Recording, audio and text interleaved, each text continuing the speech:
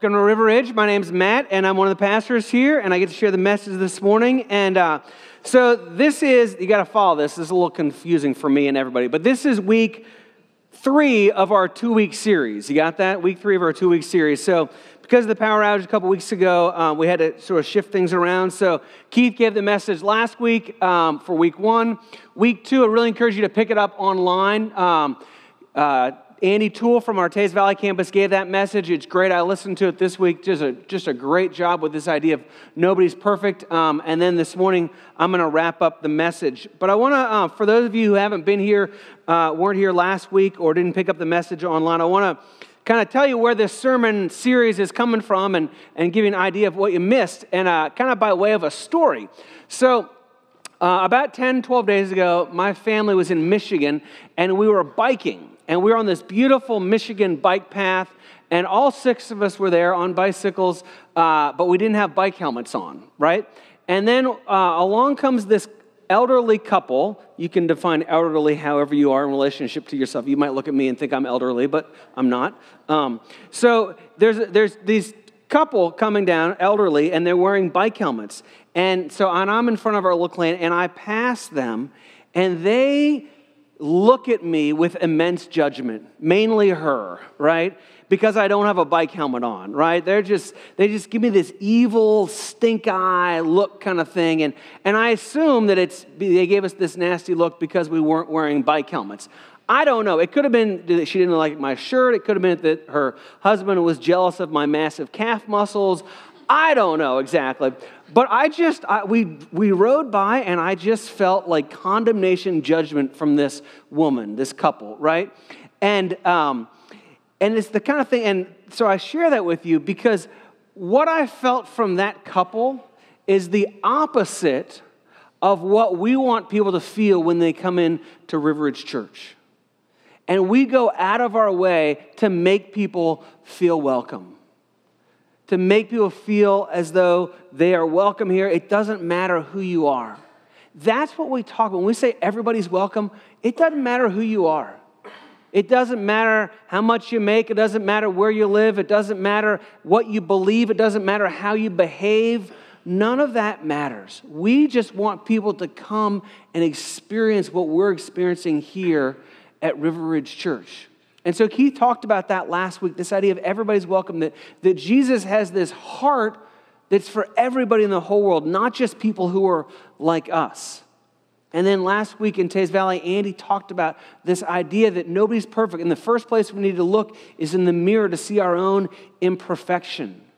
And so this morning we're going to continue this series about who are we? What does it mean that everybody's welcome and that nobody's perfect? Because on any given Sunday, there are visitors here. And I wouldn't say any given Sunday. I would say on every single Sunday of the year, there is at least one person or family who's visiting.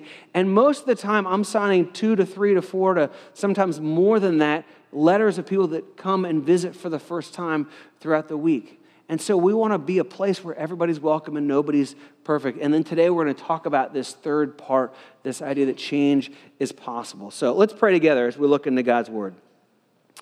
Heavenly Father, thank you so much for this morning. Thank you that we get to be a part of what you're doing at River Ridge Church, and that we each play a role individually, but that we also play a role corporately in what we do together. And I pray that as we look into your word, that you would speak to us, that you would show us what change looks like. And I ask this in Jesus' name, amen.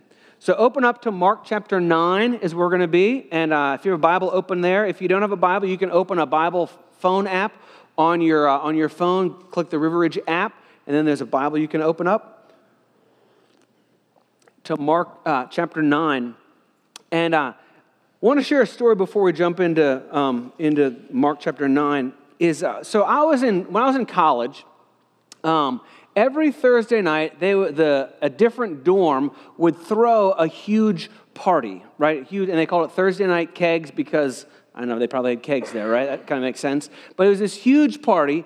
And everybody would go, and I didn't go very often. I wasn't really into the party scene, but occasionally I liked to be social, and they had this loud music and dancing there. And so my sophomore year, I went to one of these Thursday night parties, and my roommate from freshman year is there at this party.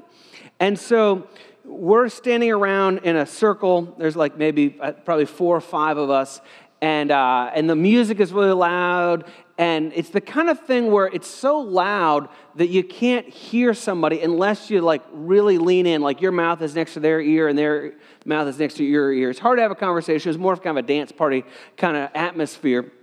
And so we're standing around, and I'm here, and my roommate is from freshman year is across from me, right? And we both lean in to have a conversation, right? And so we're both like mouth to ear, ear to mouth, and neither of us says anything. And it was so awkward. I still remember 20 years later, whatever it was, and we both leaned back. It's like, hey, man, what's up? Trying to act all cool. Like, it was so awkward because we leaned in for this conversation, but nothing of substance was said. Nothing was said, as a matter of fact, right? And I share that with you because, we talk about everybody's welcome. And we talk about nobody's perfect. And so we're leaning in for this conversation with the community around us, the world. We're leaning in. And then what do we say? What's our message? Is our message, hey, we have coffee and donuts holes here? Is our message, man, we have a great band, so inspiring? Is our message, you ought to see the lobby. It's got all this great, furniture out there and a fireplace and the parking lot is paved. Is that our message? Is our message, man, your kids will have a lot of fun. Aren't you glad you came because your kids are having fun and your baby went home with a clean diaper? We want all of those things to be true. Aren't you glad you came? The sermon was really funny. You told this story about a keg party. Shouldn't do that in church, right? But we lean in, and what's the message that we have? And all those things I want to be true. I want the message to be engaging and funny. I want the music to be awesome and excellent. I want people to enjoy the coffee and the donut holes and the buzz of the lobby. But all of that is really meaningless. Because the main thing that we're here to tell people that when we lean in for that conversation, the conversation is this. The message is this, is that God can change your life. That if you have a relationship with Jesus Christ, then He can change your life. And if you have a relationship with Jesus Christ, He can change your life here on this earth, but He can also change your eternity, your forever and ever. And that's the message that we share with people. So yeah, everybody's welcome, and nobody's perfect, but it doesn't stop there. It's change is possible when we have Christ as a part of our lives, as the change agent in our lives. And so what I want us to do this morning is we're going to look at this story in Mark chapter 9. And it's a story about some guys, a guy who brings somebody to Jesus to be healed. And we're going to see about change and what change looks like in this passage. So this is Mark chapter 9, if you would open up to that. And we'll just walk through this story beginning in verse 14. It says this. It says, "And when they came to the disciples, they saw a great crowd around them, and scribes arguing with them. And immediately all the crowd, when they saw him," so all this crowd sees Jesus, "when they saw him, were greatly amazed and ran up to him and greeted him. And he asked them, 'What are you arguing about? What are you arguing about with them?'" And so the scene is this, kind of telling you what happened before and kind of a little bit what's ahead to help understand what's going on here, is that Jesus has been on a mountain for what is often called the Transfiguration, and that's the passage that appears right before this. And so Jesus is there with James, John, and Peter, James, and John, right? And so he's on this mountain with them, and they come back to this commotion because there's this father who wants his son to be healed. But they can't seem to get this thing done. There's this argument going on about why isn't he being healed? And, arguments typically surround blame. Like it's everybody else's fault, right? Why isn't he healed? Well, you're not praying the right way. You're not praying hard enough, or you're not putting your hands on him the right way, or you're not the right person to be praying. I should be praying, and you should be doing that, or we should have taken him to a doctor. But there's this argument going on about why the disciples who were left, the other 9, why they can't help this guy and his son. And what's interesting is life doesn't change. Human nature doesn't change that much over 2,000 years. That we still, when we get into troubles, when we get into problems, we still blame other people, don't we? We look at other people and we're like, I don't enjoy my job because my boss, et cetera, et cetera. My marriage isn't very good because my wife or my husband and he or she, right? I'm not real happy in life because God hasn't given me the things that I need. And we have this blame mentality, but yet we want change, but we always kind of blame other things for why change isn't happening in our lives. And that's the same thing that's going on here. Then verse 17 says, and someone from the crowd answered him, Teacher, I brought my son to you, for he has a spirit that makes him mute. And whenever it seizes him, it throws him down, and he foams and grinds his teeth and becomes rigid. So I asked your disciples to cast it out, and they were not able. And so we see the problem, and what the father comes with the change. He says, I want to see a change in my son. I don't want him to fall down and have these seizures. And he'll go on a little bit later and he'll say, sometimes when he has the seizures, he falls into a fire or he falls into water, and I'm fearful for him. He wants his son to have a better life. That's the change that he wants for his son. He presents this problem to Jesus. Now, I want to take just a brief tangent aside and address something that may be going on in your mind. What Mark describes here is an evil spirit, right, or an unclean spirit. But yet you hear the description of it, right, and what does it sound like? It sounds a lot like an epileptic seizure, right? It sounds like the boy has epilepsy. And so kind of, sort of skeptical, inquiring minds want to know, is this an evil or unclean spirit, or does the boy have epilepsy? But epilepsy won't actually be diagnosed and treated until 1912. And so which is it? Does he have epilepsy or does he have an evil spirit?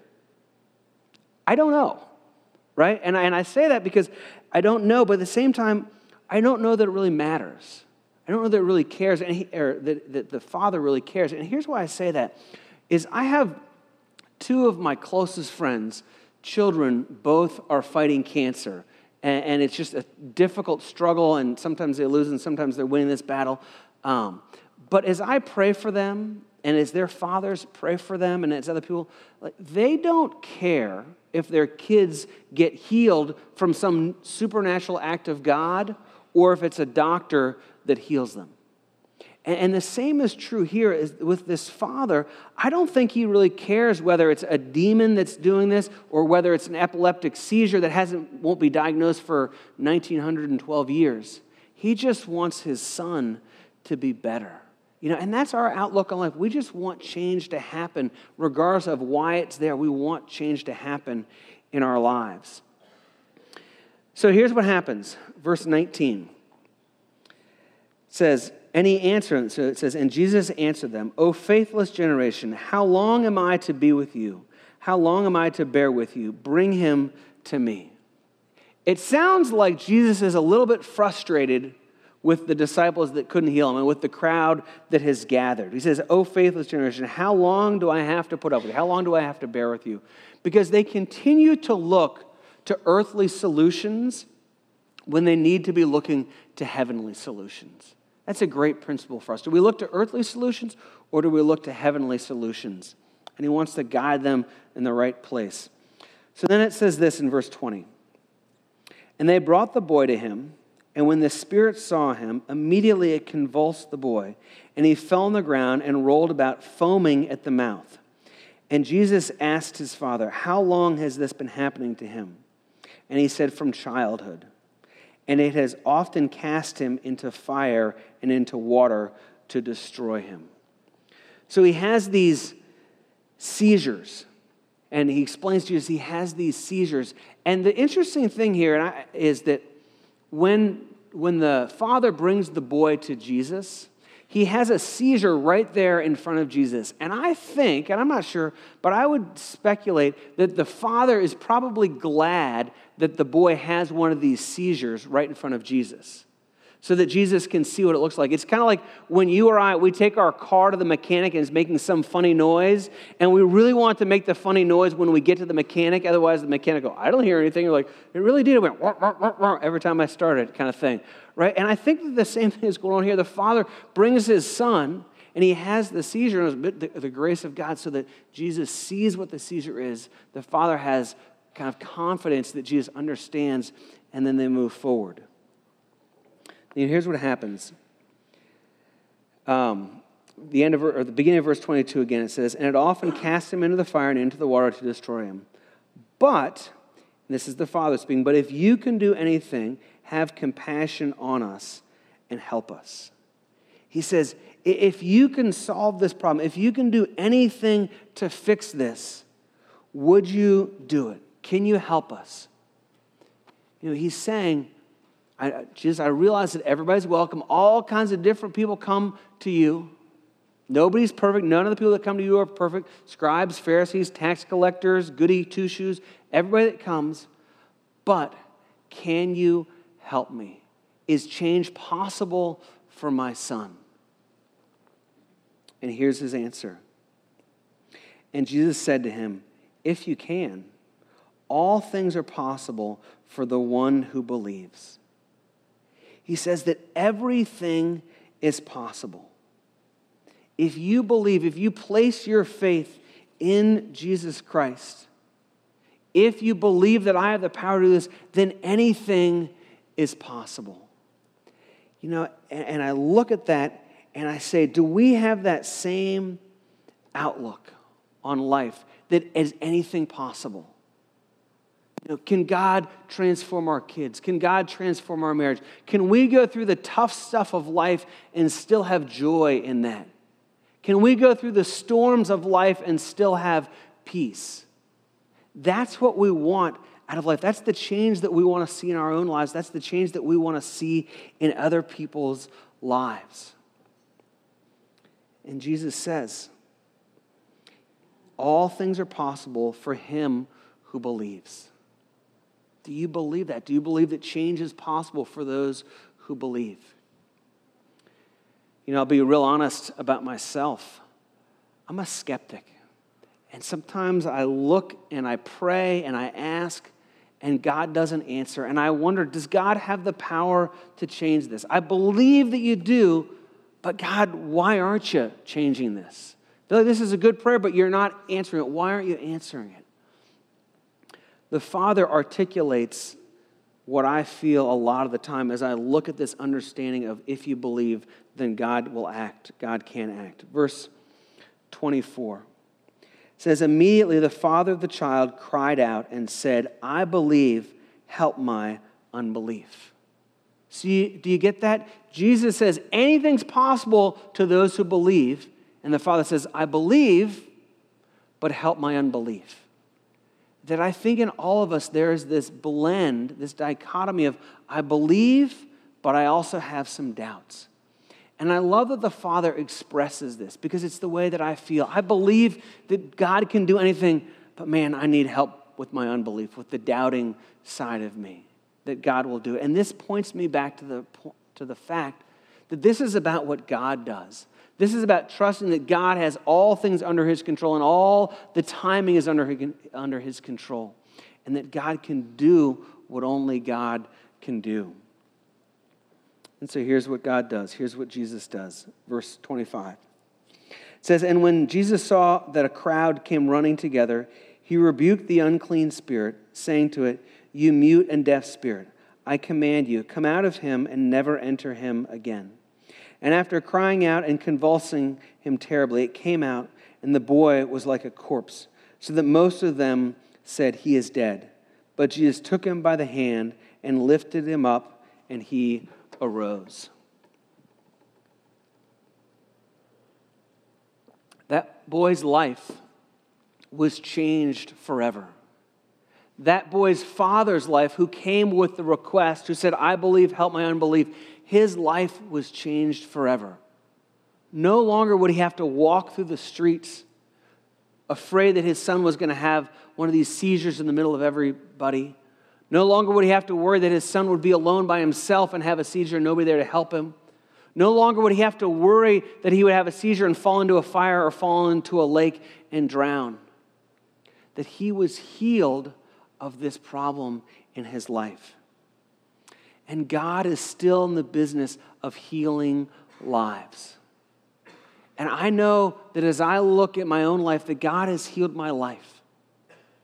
That when I was between my sophomore and junior year of high school, I went to this camp. And my life was on one direction. You know, I just want to be popular. I want to get a girlfriend. I want to mess around with her. That's where my life was going, right? I was pursuing this stuff of the world. And then I heard that the God of the universe loves me and sent Jesus Christ to die on the cross for my sins. And if I receive him as my Savior, then I can have eternal life. And I can have abundant life on this earth. And I went for it. And my life has never been the same. God continues to change my life. My life did not become perfect overnight. It did not become perfect within one day or 1 week or one prayer. But the direction of my life changed dramatically. One of pursuing after God. And God is still in the business of changing lives. You know, and I'm talking about change, and I hope you're looking in two directions. One is, do you see the change in your own life? How is God changing your life? But also recognizing that, yes, we want God to change our lives, but also that God has the power and ability to change lives all around our community. And that's what we want. We want people to say, hey, I'm welcome at River Ridge Church. I'm not perfect, but when I come, God can change my life. God can change my life. Here's the conclusion of the story, verse 28. It says this. It says, and when he had entered the house, his disciples asked him privately, why could we not cast it out? And he said to them, this kind cannot be driven out by anything but prayer. He says it all comes back to God. God is the source of change in our life. Prayer as a way of moving God's hand is the source of change in our life. It's not about us. It's not about you're not a strong enough disciple. It's about you're missing this element of inviting God to make the change. And that's what we're about at River Ridge Church. It is about seeing God change lives, change our lives first, and then the folks that we bring and that we invite. You know, and we want to have great music. We want to have engaging sermons. We want to have great kids ministry. We want to have fun stuff for kids. We want to have, you know, a lobby that's welcoming and inviting and good signs and all that stuff. We want to have all of that. But none of that changes somebody's life. That's just about the everybody's welcome, nobody's perfect side of things. What it's about is that God is in the business of changing lives. Anything's possible for those who believe. I want to close with just a couple of very practical applications. The first is this, is keep taking steps. That we talk about that River Ridge exists to help people take next steps in their journey with God. Keep taking next steps. You know, we talk about a couple of them all the time. We talk about this idea of be committed to coming on Sunday mornings. Right? We talk about be committed to being in God's Word on a regular basis through prayer, through reading God's Word. Be with God. We talk about getting involved in a community group, get involved with a small group. That's a great step to take over this next month.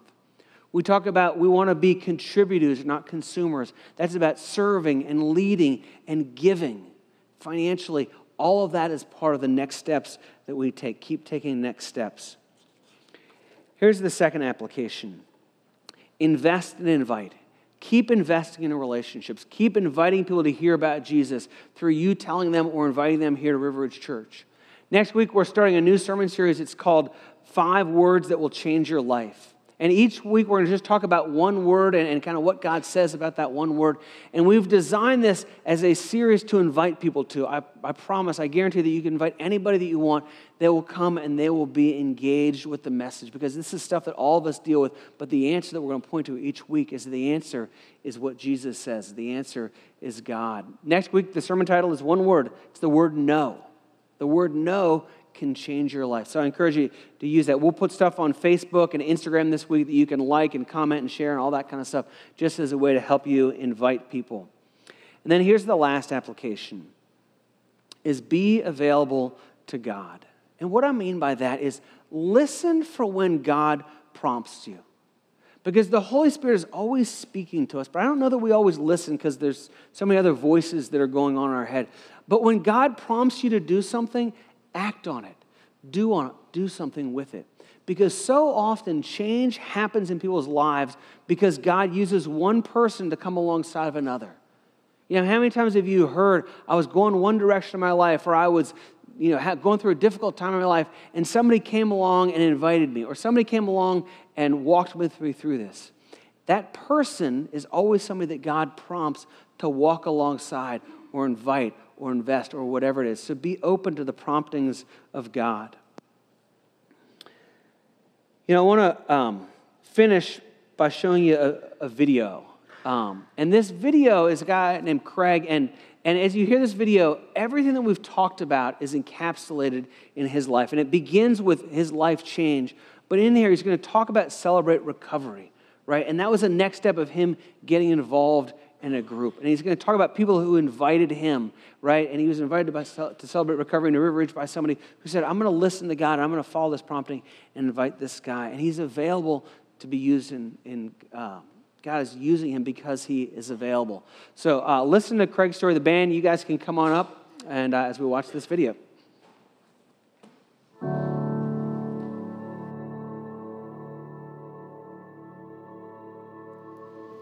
Hello, my name's Craig Owens. I'm here today to say I've placed my faith in my Lord and Savior Jesus Christ, and to tell my story. What my life was before I placed my life in my Lord and Savior was pretty bad. I've been arrested 23 times. I'd been to the penitentiary twice. Was going back to the third time looking at life in prison. And I'd actually got a great opportunity to get into Putnam County Drug Court. I'd excelled, did very well, graduated the program, started working, was doing great in my jobs, and I'd found out that money and work was my new addiction, that I'd traded drugs for one for another. And something was missing in my life. In the search to find what was missing in my life, I'd been locked back up. I'd relapsed, lost about everything that I'd worked hard for. And when I got out of jail, I started getting back into treatment and got plugged in at CR and started coming to River Ridge Church. And this one, I realized everybody's not perfect and people make mistakes in life. And that's when I decided to give my life 100% over to my Lord and Savior and get baptized and to give my life totally over to Jesus Christ. Hey, my name's Craig, and thanks for listening to my story today. Yeah. So, Craig, have you placed your faith in Jesus for the forgiveness of your sins? Yeah, awesome. And is it your decision today, as a public declaration, to be baptized, to show the family and declare that you're a follower of Christ? All right. Now I baptize you in the name of the Father, the Son, and the Holy Spirit.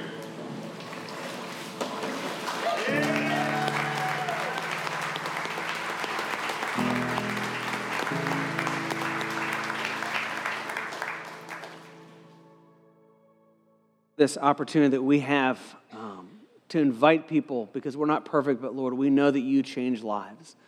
And I pray that there would be more and more stories like Craig's that exist at River Church, because really that's all of our stories. It may not be that same story, but Lord, you are changing our lives as we pursue you, and I thank you for that. In Jesus' name, amen.